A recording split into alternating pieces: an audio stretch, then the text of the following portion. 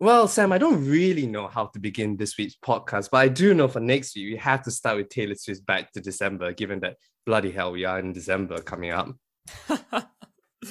Well, why don't we just start it with that? I feel like that's big enough news to start our podcast off. And on that note, I suppose it is Saturday, the 27th of November, 2021. And this is Ballot to Talk About.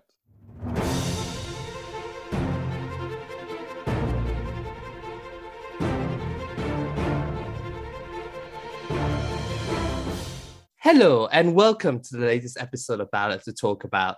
Joining me, as always, from the other side of the globe is my co-host Sam. How's everything going, Sam? Yeah, it's going well, Churn. I think well, we got a bit of sad news last night when the legendary composer Stephen Sondheim passed away at the age of 91. So it's been an interesting last 24 hours, but we're ready to go with some more politics. Well, I have to say, you stole the next sentence right out of my mouth because I was going to mention his sad death. What to you was, before we go dive into politics, was his best play as such that you always remember it by? I think my favorite one, well, it's a tie between my favorite musical he wrote was Follies because I love the music from Follies, and I remember watching it at the National Theatre and just being blown away. But my favorite piece he wrote that I think he'll be most remembered for in the end is Sunday in the Park with George because it's such an excellent commentary on art and what it means to be a creative. And if you're anybody who's even remotely creative, whether it's being an actor or just simply enjoying art or theatre in general, that is such a good commentary on what it means to create and to appreciate art. So for me, he had a wonderful ability to capture life's nuances. And both of these shows are places where you can see that at its full force. Well, capturing life's nuances is something that we will be frankly doing every week in many different countries around the world. Mm-hmm. And Mm-hmm. this week is no exception because we're turning our attention to the state of politics in Chile, where it's frankly had a remarkable first round of the presidential elections and parliamentary elections, which took place last Sunday. And it has sent shockwaves throughout the political establishment and indeed the world. So, Sam, a good place to start would be the parties that traditionally govern Chile since the return to democracy after Augusto Pinochet's dictatorship fell. Because frankly, Sam, they've had a horror show of an election, haven't they? Yeah, they really have. We'll be going through to the second round of the presidential election next month, which we'll be talking about extensively throughout this podcast. But unusually, it's going to be a runoff between two candidates from the either end of the political spectrum, the extremes of it, because we have a far left candidate in Boric going against Jose Antonio Cast, who is almost seen as Chile's answer to Donald Trump in terms of his rhetoric and political style. And the traditional parties that provide the presidency, at least since the democratization of Chile in 1990, are nowhere to be seen. And yeah, that is an unusual occurrence for Chilean politics for certain. Indeed. And what is unique about this election is that the incumbent president, Sebastian Pinera, has to step down.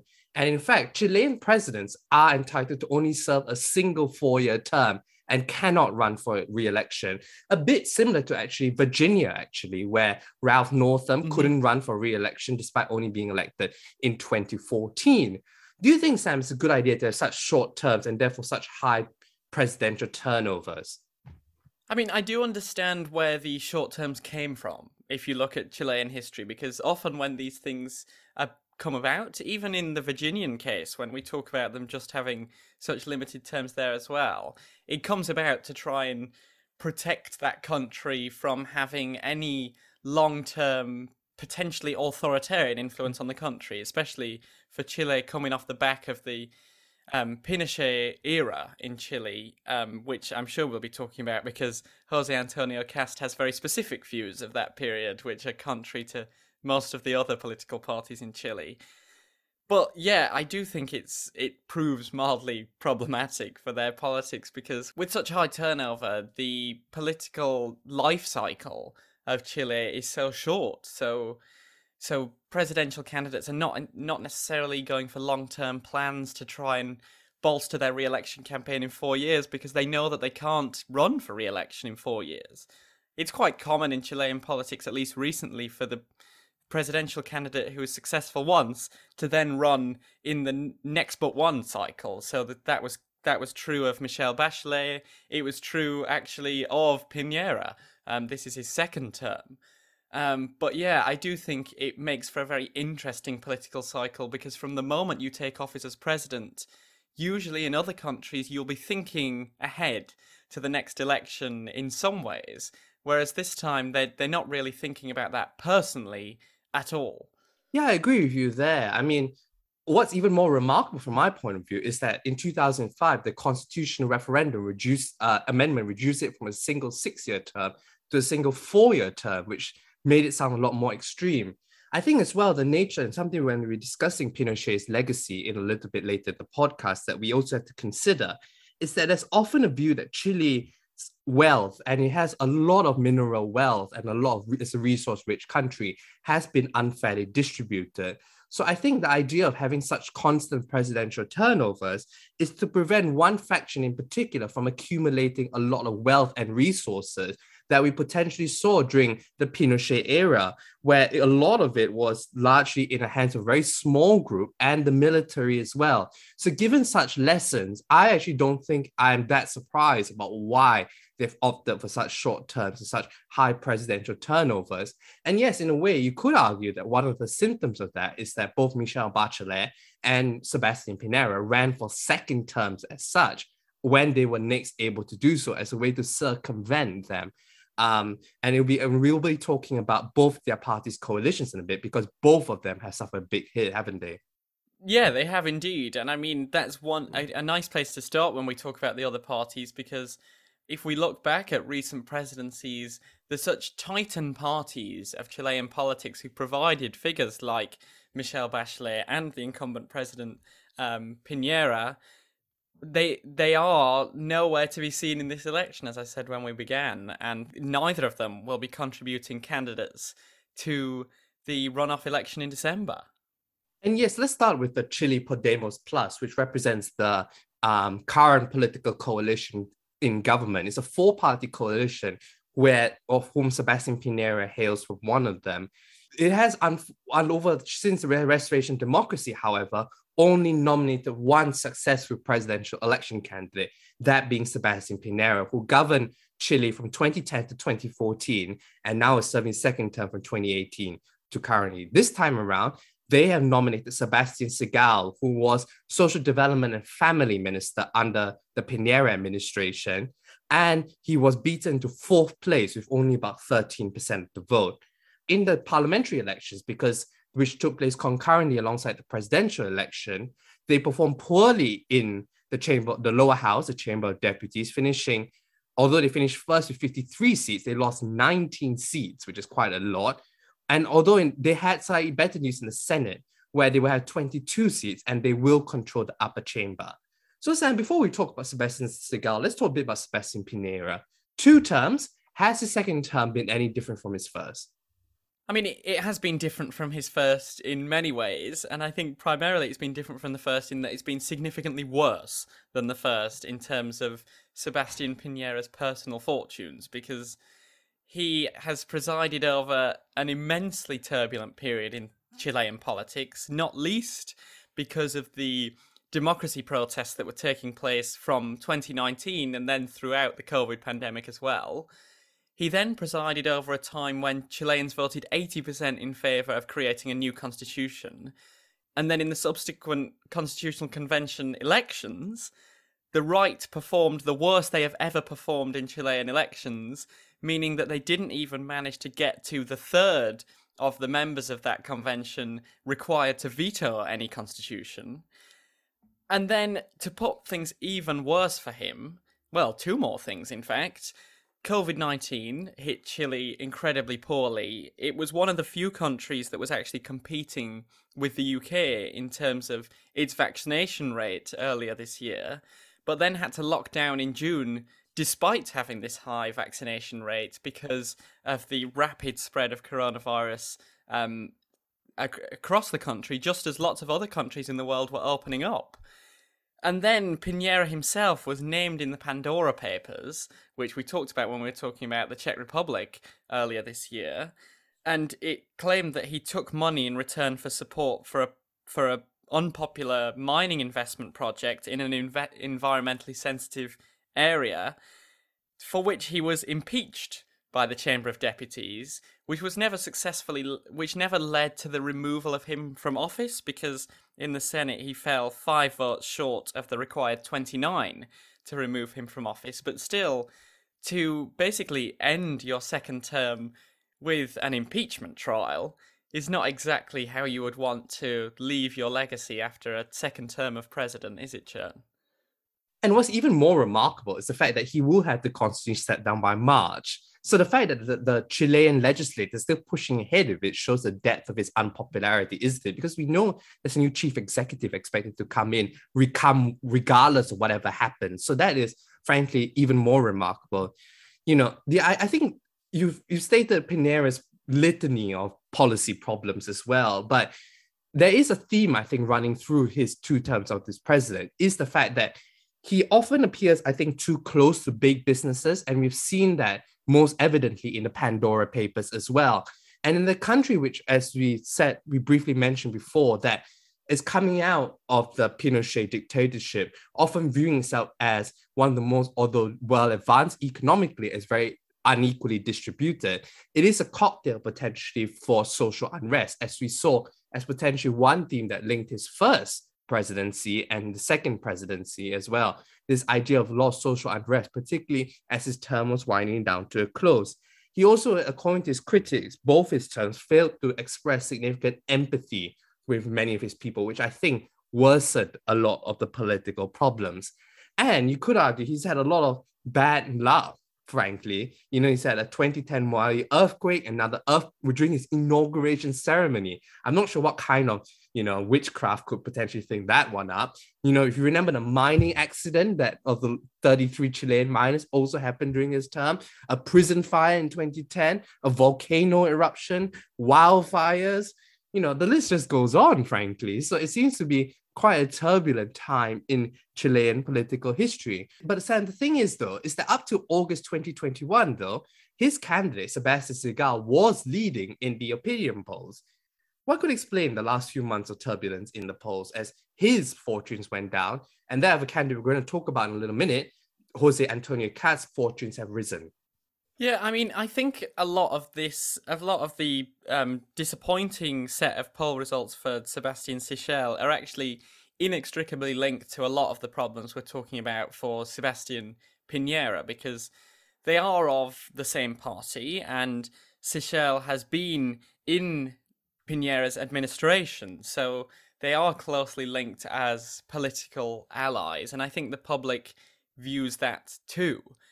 I think a lot of people would think that the collapse of the support of Podemos' candidate is linked to the left-wing wave that happened in the Constitutional Convention elections, where we saw, as I said just a bit ago, the worst performance for the right in Chilean politics in modern Chilean history. And we wondered if Sichel would actually be disadvantaged by that. But actually, I think it's also been that Jose Antonio Cast has been exposing a lot of problems of that brand of right wing of Chilean politics in government. So I think it didn't time very well with the summer that Chile had in terms of the COVID-19 pandemic, because, as I said, the lockdown after such extensive vaccination rates did not go down well at all, because of the extent of inequality that had existed prior to COVID as well. And then I think the expose of Piñera's financial activities has just been almost the final nail in the coffin for Podemos' reputation at the polls. And even though Sebastian Sichel is a completely different person, I think it's very difficult to distance yourself from that when you come from the party who has provided that president.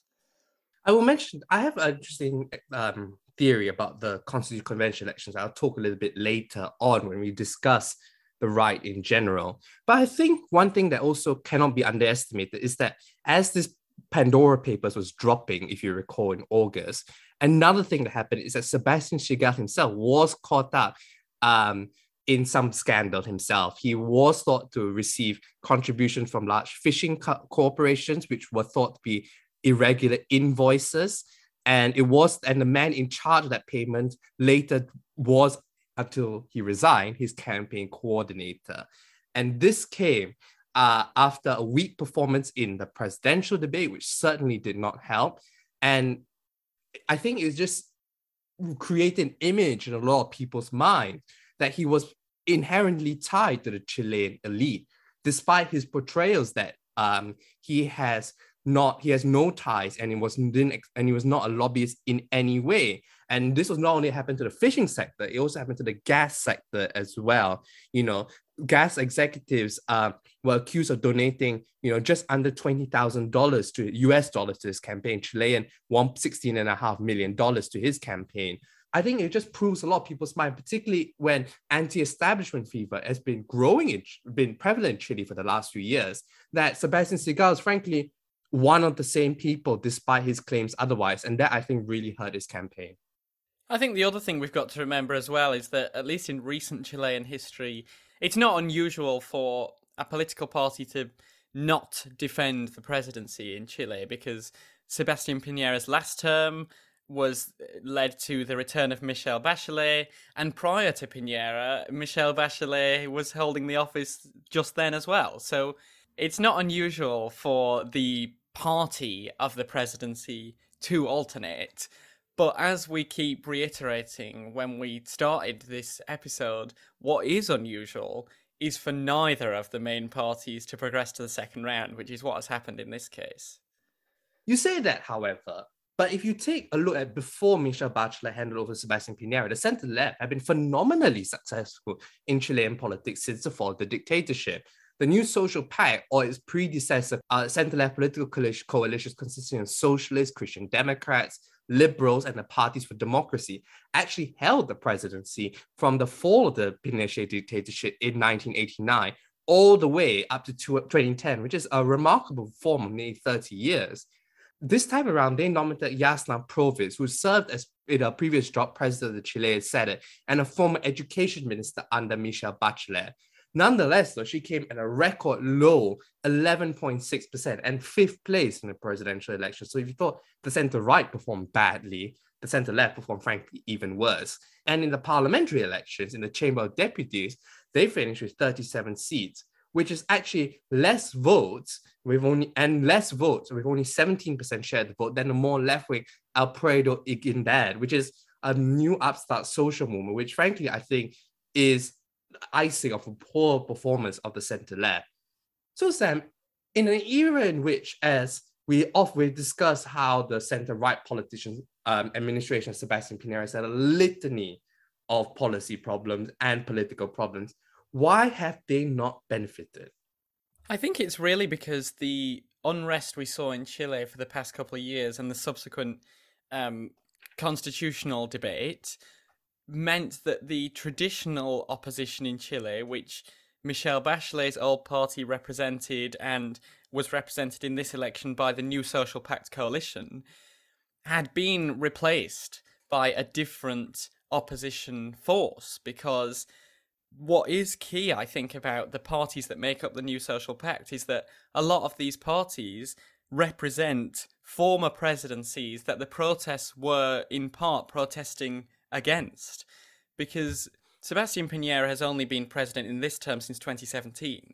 And between 2013 and 2017, which was immediately before the unrest and protests, it was actually Michelle Bachelet who was president, and her party had a big showing in the Chamber of Deputies as well. So I think my personal thought is that a lot of the protests and unrest over rising inequality in Chile were also aimed at the opposition as well, because they had presided over a lot of the economic policy in the years preceding the protests. And I think whether you're a member of the Podemos coalition or the New Social Pact, you were all seen as responsible, in part, for the economic situation of Chile. And when the Apruebo Dignidad coalition made themselves available as an alternative almost anti-establishment radical party criticizing this economic policy, then it became even more problematic for the New Social Pact being lumped with Podemos as being responsible for the situation in Chile. I think that last point is particularly key. And I think the context of it is particularly as the fact that Michelle Bachelet, after her first term as president, left office with an 84% approval rating, the highest in Chilean history. And when she decided to run again, she went to head UN Women in between Sebastian Pinera's first term. When she came back, she promised this was in the era in which you could argue was the birth of the this recent Chilean social movement, which was student protest from 2011 to 2013. And in response to that, one of Bachelet's main campaign promises in that election was the introduction of free university education and the end of profit-making educational institutions. And because she had built up such a goodwill amongst the majority of the population in the first time round, she was able to coast to the presidency in a landslide victory in 2013. And I think part of the center-left, why a lot of votes in this election did not go back to the center-left is because the signature promise she ran on turned out to be a disappointment to many of the core protest groups. In the end, the version of the bill that was passed only covered the poor. Higher education only covered the poorest 60% of students, which is not the introduction of free university education. So it was seen as a compromise. And in addition as well, there was a lot of middle-class voters who thought that, yes, you have increased access to university, but whether you've increased the quality of university education is a completely different matter. So I think overall, there was a lot of disappointment with the Michelle Bachelet second administration, and coupled by the fact that a woman who was seen particularly in her first term as a very effective administrator and one that was untainted by corruption was soon caught out in the corruption scandal involving members of her own family. And therefore that contributed to a approval rating in August 2016 of 15%, which up till Sebastian Pinera Mark II was one of the lowest of any president since the return of free elections in 1990. So I think, therefore, given that background, it made it very difficult for a lot of voters angry with the center-right to go and back the center-left once again. I think it probably also didn't help that the presidential candidate of Apruebo Dignidad, Gabriel Boric, used to lead one of those student movements. So his ability to articulate the left-wing discontent with Michelle Bachelet and her party, and consequently the New Social Pact, was really high. So I think almost Gabriel Boric was one of those opponents that was immensely difficult for the New Social Pact to actually deal with in terms of the competition on the left of Chilean politics.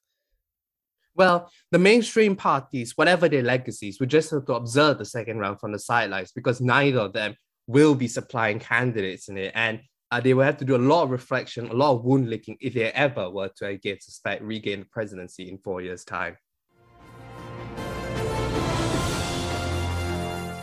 So, welcome back to Ballot to Talk About and our second half of our dive into Chilean politics.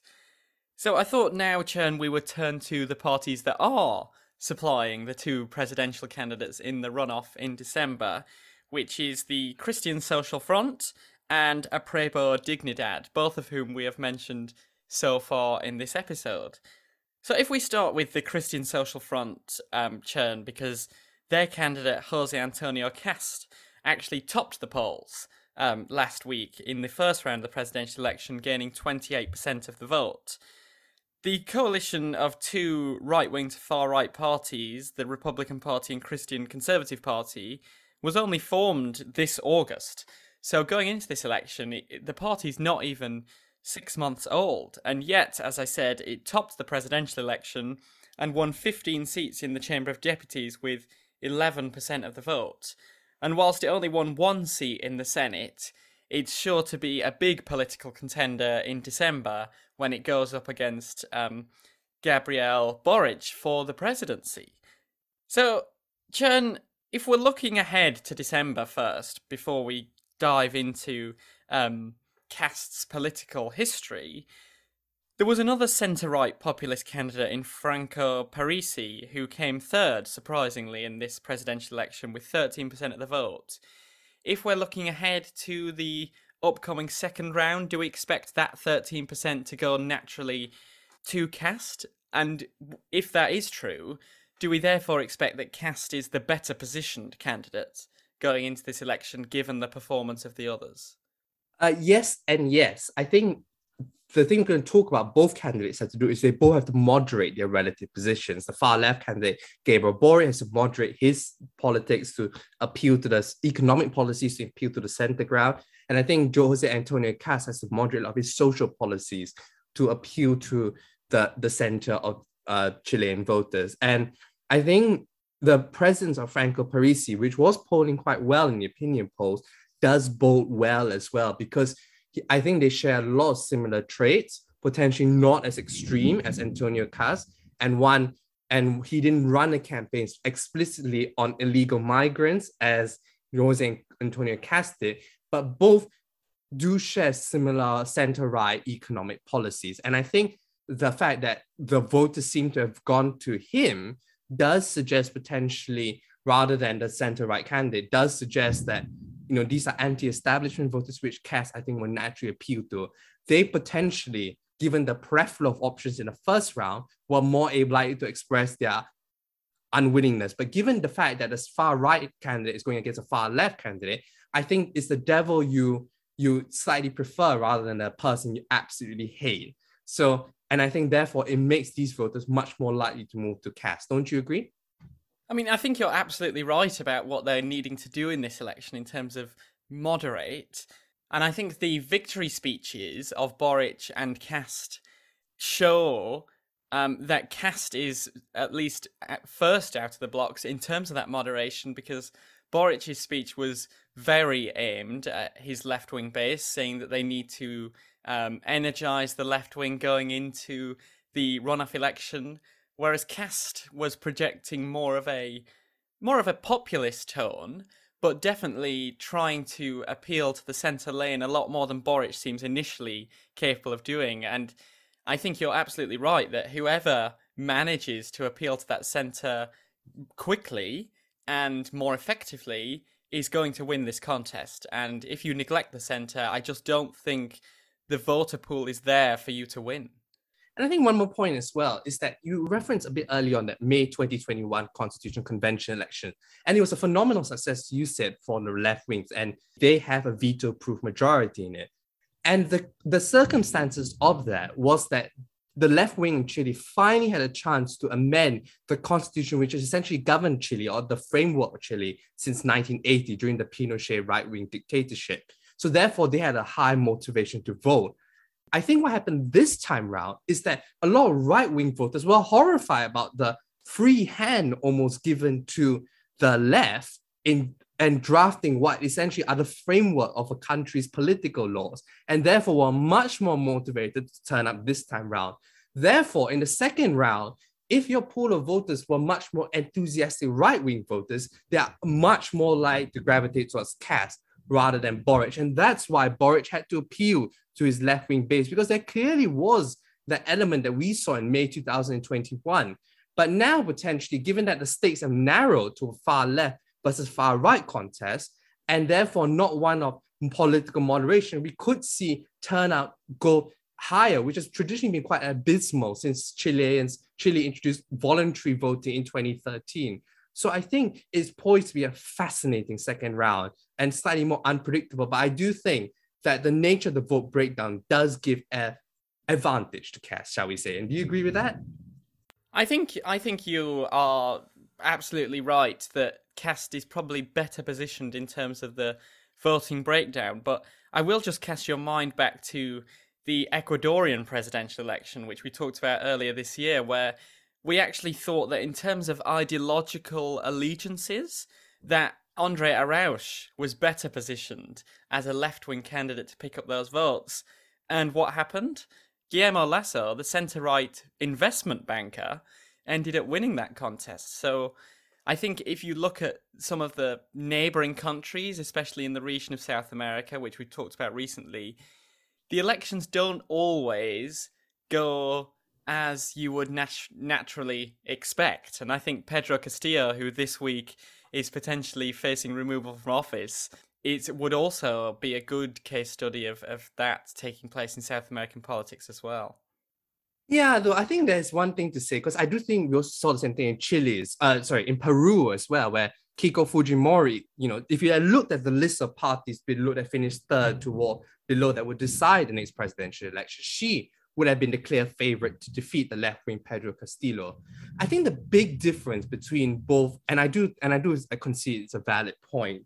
The big difference between Peru and Ecuador to Chile's example is the nature of the candidates in the fact that Jose Antonio Cast has virtually come on the political scene overnight. Yes, he ran in 2017. He only got 7% of the vote back then, but he was very much not in the conversation in 2017 and only in this election. Whereas in the last two, in both Peru and in Ecuador, in Peru, Keiko Fujimori had ran for the presidency twice in a very prominent position, coming a very close second twice, and a party had controlled Congress. In the case of Ecuador, yes, Lasso seemed to have come out nowhere, but he was fighting against the Rafael Correa's associates in those presidential elections as well. Whereas in this case, it is two completely new candidates in the fray. So I don't think the comparison, whilst is there, is as perfect comparison between these two countries. And because Cass is so new and he's not part of the center-right coalition, they can't pin that donkey on him. And I think that is a big advantage going to the second round. No, I think you are absolutely right. And I think that's what makes this second round particularly fascinating, because it's not a contest between an incumbent or someone closely linked to the incumbent. It is, as you said, two complete political unknowns. The only evidence we have to go on, really, that links either of these parties to electoral success is what happened in the Constitutional Convention election. But I completely agree with your point that election might actually work against the left in terms of this presidential election. But it does seem fascinating to me, and I'm sure casual observers of Chilean politics will struggle to put two and two together for this as well. But I mean, 6 months after they elected a clear left-wing majority to draft the new constitution that 80% of Chileans had decided was required, they gave a plurality of votes to the far right. So if that's not a startling political journey for Chile, I don't know what is. And what do you think overall has explained the rise of Cass? Because it's quite a phenomenal rise from 8% to potentially being the president of potentially South America's most advanced economy, isn't it? Well, one big feature of Jose Antonio Cast, which has been heavily reported in the media, is the revival of the appreciation of the Pinochet era in Chile. And that's really what set him apart from any recent previous presidential candidates and anyone else in this race.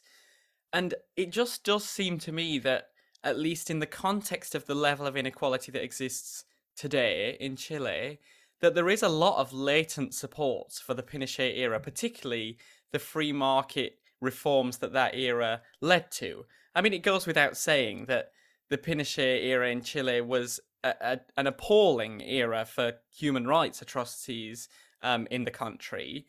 But in terms of how people in Chile might have felt economically under the almost extreme free market reforms that were going on in Chile, you can kind of understand why there is potentially a latent yearning for that period, or a perceived yearning for that period. Because one thing that a lot of far-right populist leaders have done in the past, and I think Donald Trump is a good case of this, not the best, Jair Bolsonaro is probably a better example of this, is that they feed off almost economic desperation that exists within the country and pin it to a bygone era that never really created that feeling, but they can associate those two things because it just looks different.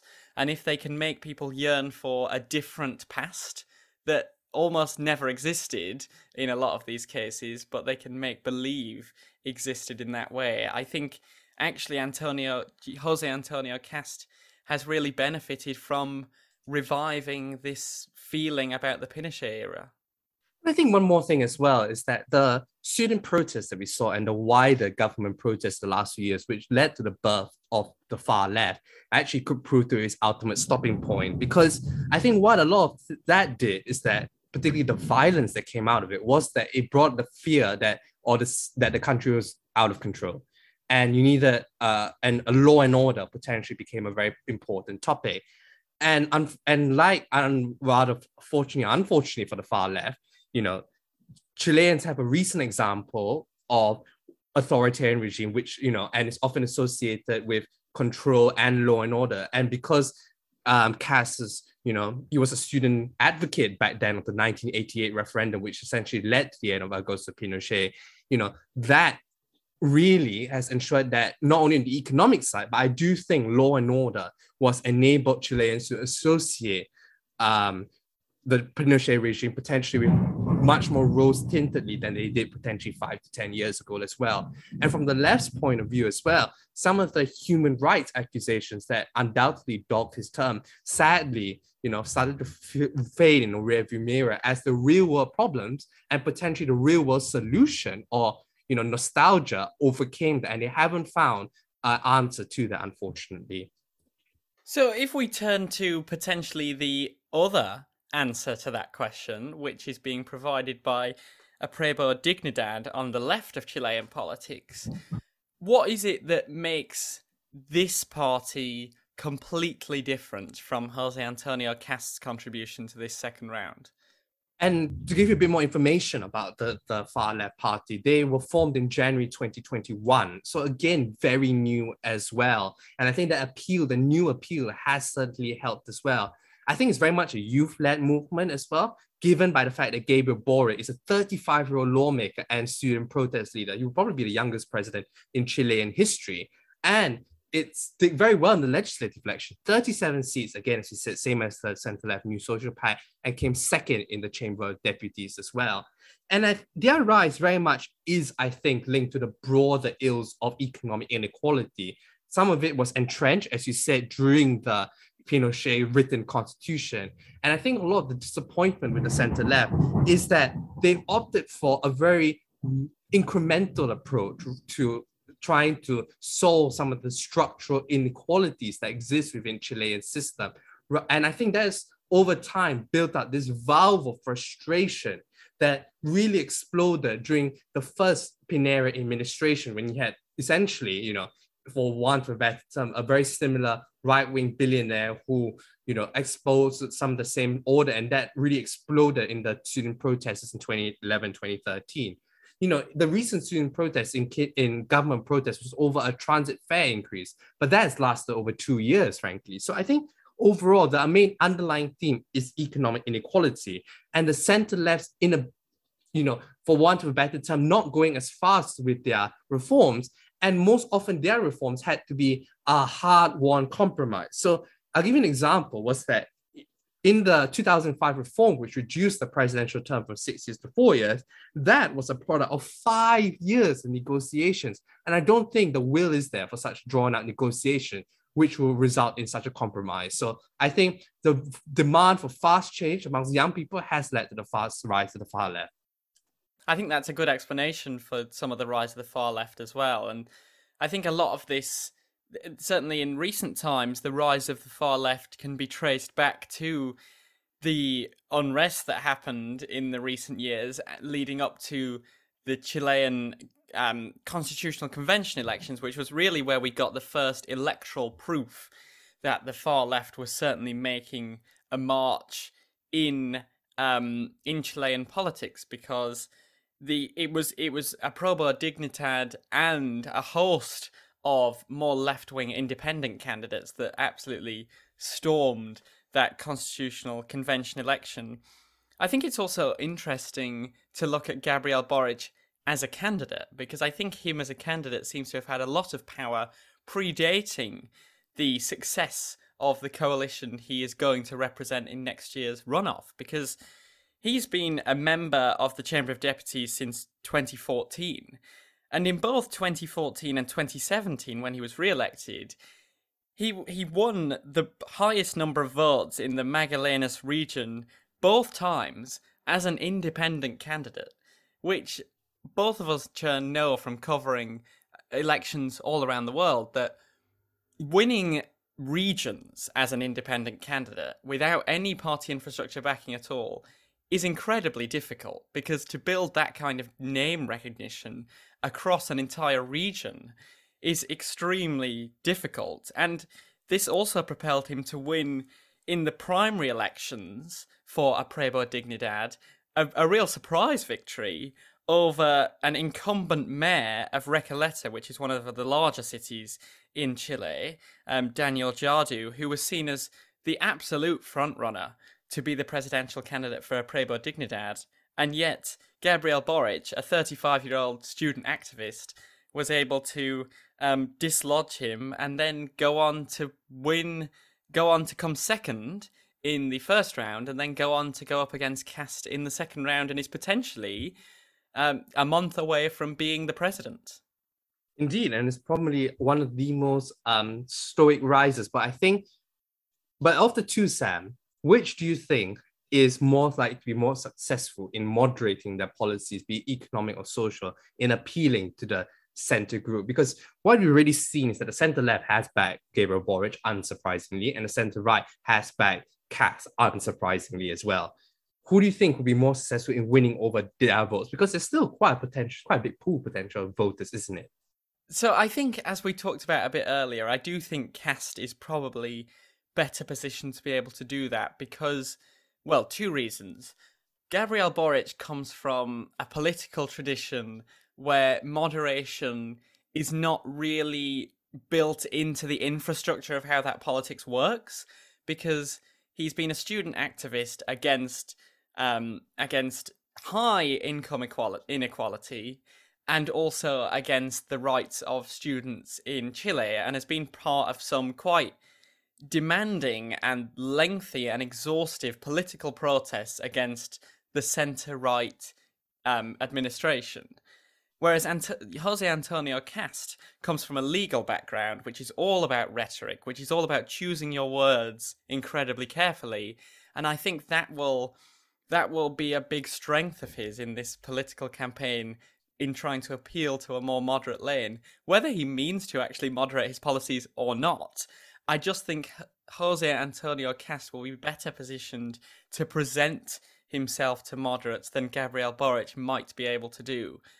There is time for that to change around, but it certainly seems that out of the gates, as I said, looking at their victory rallies even, it looks like Jose Antonio Kast has realised that sooner than Gabriel Boric has.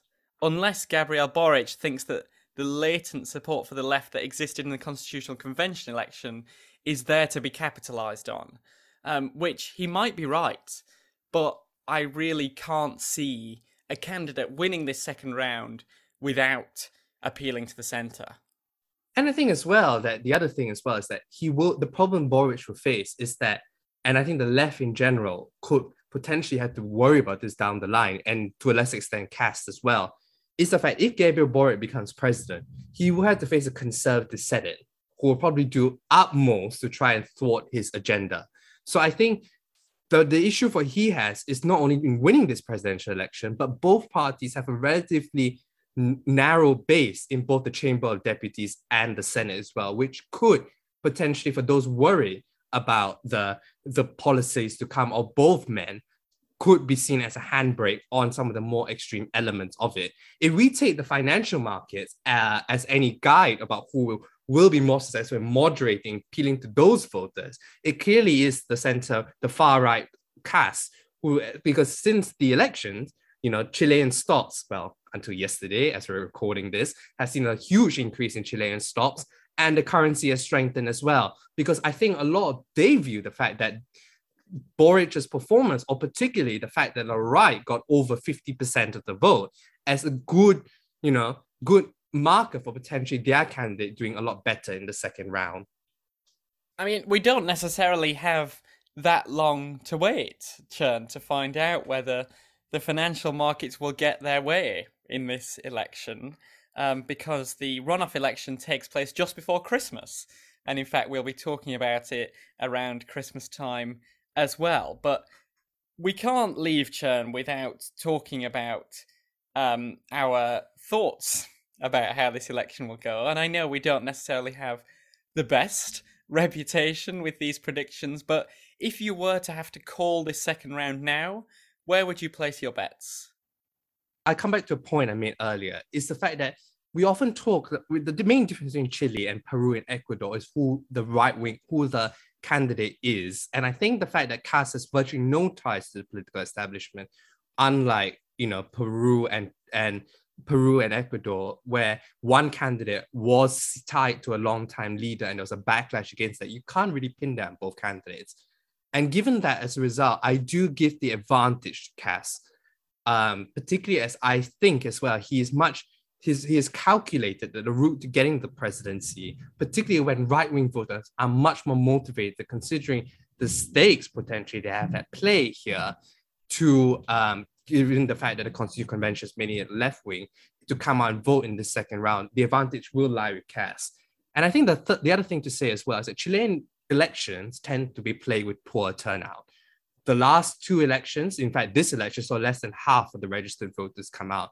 And we know, Sam, that low turnout elections tend to favor older voters who have that much more natural connection to potentially some of the economic legacy that and gains that they had under Augusto Pinochet. And finally, a candidate has come along that has much more closely aligned himself with the law and order, the peace, economic peace, certainly, that regime brought. And I think that all those things stacks up to me as advantage Cas. Do you agree with that? I do, and I also think that Jose Antonio Cast is the more likely winner of this contest, even as we talked about extensively, just numerically, because it does seem that the voter pool from the first round in the majority leans more towards the right than towards the left. And if Jose Antonio Cast can successfully position himself slightly more towards the centre than his original campaign, then I really think the election is his to lose in many ways. The only thing that I think could upset this is if the energy that was generated around May's Constitutional Convention election re-emerges in opposition to a potential far-right leader of the country. I don't necessarily think there's enough time for that to really take light.